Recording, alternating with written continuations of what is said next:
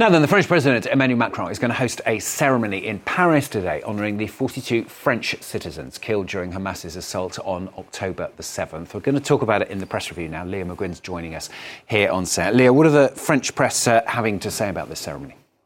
Yeah, I'll start with the front page of Aujourd'hui en France this morning. You can see the faces of victims on their front page. The ceremony, which will be presided over by Emmanuel Macron, will take place in the presence of the victims' families who've been flown in on a specially chartered plane from Israel. The newspaper denounces the devious rise of a polemic it calls nauseating about the fact that France would do too much for some of its own and not enough for others, too much for the Franco-Israelis killed in the Hamas attack and not enough for the French Gazas killed in bombings. This piece considered it essential that France refuses to allow suffering to become a competition and that the Republic reaffirms its rejection of anti-Semitism and terrorism.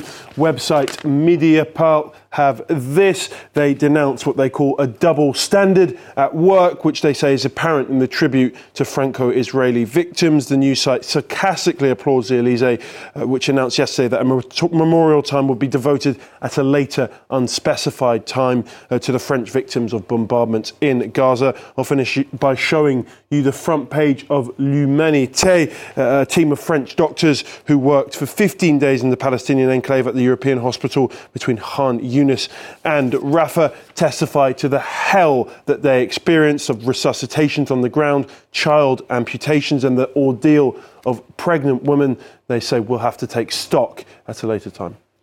Let's cross the channel to the UK now. One newspaper there is reporting a major healthcare crisis, as it puts it, in the country, Leah.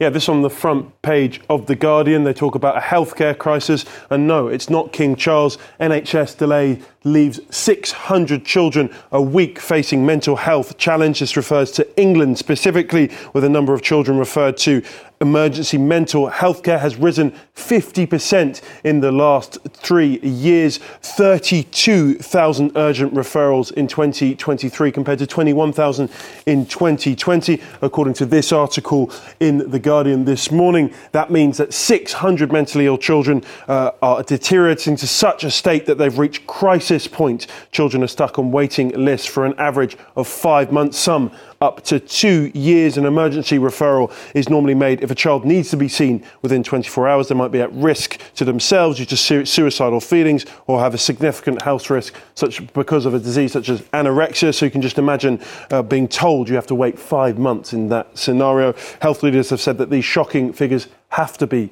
a wake-up call for the government. Now, there's a real risk that children reaching crisis point before being able to access help could become the new norm. Now, as we were talking about earlier, football, it's a huge day at the Africa Cup of Nations. Nigeria taking on South Africa in the semi-final later. But as Chinwe was telling us from Abuja, this minor diplomatic row has erupted before kickoff. Tell us a bit more about it, what the papers are saying, Leah. Huge day indeed at AFCON. Bafana playing in their first semi-final since 2000. Nigeria into their 15th AFCON semi-final, the most of any nation. As you can see in Nigerian paper Premium Times, this incident came about when the Nigerian High Commission warned Nigerians in South Africa against boisterous celebrations and over-celebrating, a warning intended to prevent provocation from Bafana supporters. But it's provoked a strong reaction, as you can see from these tweets, which come from the South African Department of International Relations. They say the warning just served to create alarm and unnecessary tension. They added that they're confident that there's no threat to Nigerian citizens, and they don't agree with the warnings issued. In recent years, South Africa has seen a wave of xenophobic attacks against non-South Africans in the country, and there's always been a big rivalry between the two teams, but the government has assured that there's no history of South African hooliganism and Nigerians in South Africa are safe, and let's hope that is the case, because huge game tonight and we just want to focus on the football, not stuff off the field. Exactly, two huge games going on in the Africa Cup of Nations today. Let's end in Japan now with the press review. A group of orca whales are stuck and the chance of rescue looks very slim, doesn't it? Yeah, as you can see in People magazine, at least 10 killer whales trapped off the northern coast of Japan. I'll try and show you this video if I can. You can see them here desperately trying to break out of the ice. A lack of wind in the region means that the ice may not divide enough to create enough space for the whales to escape.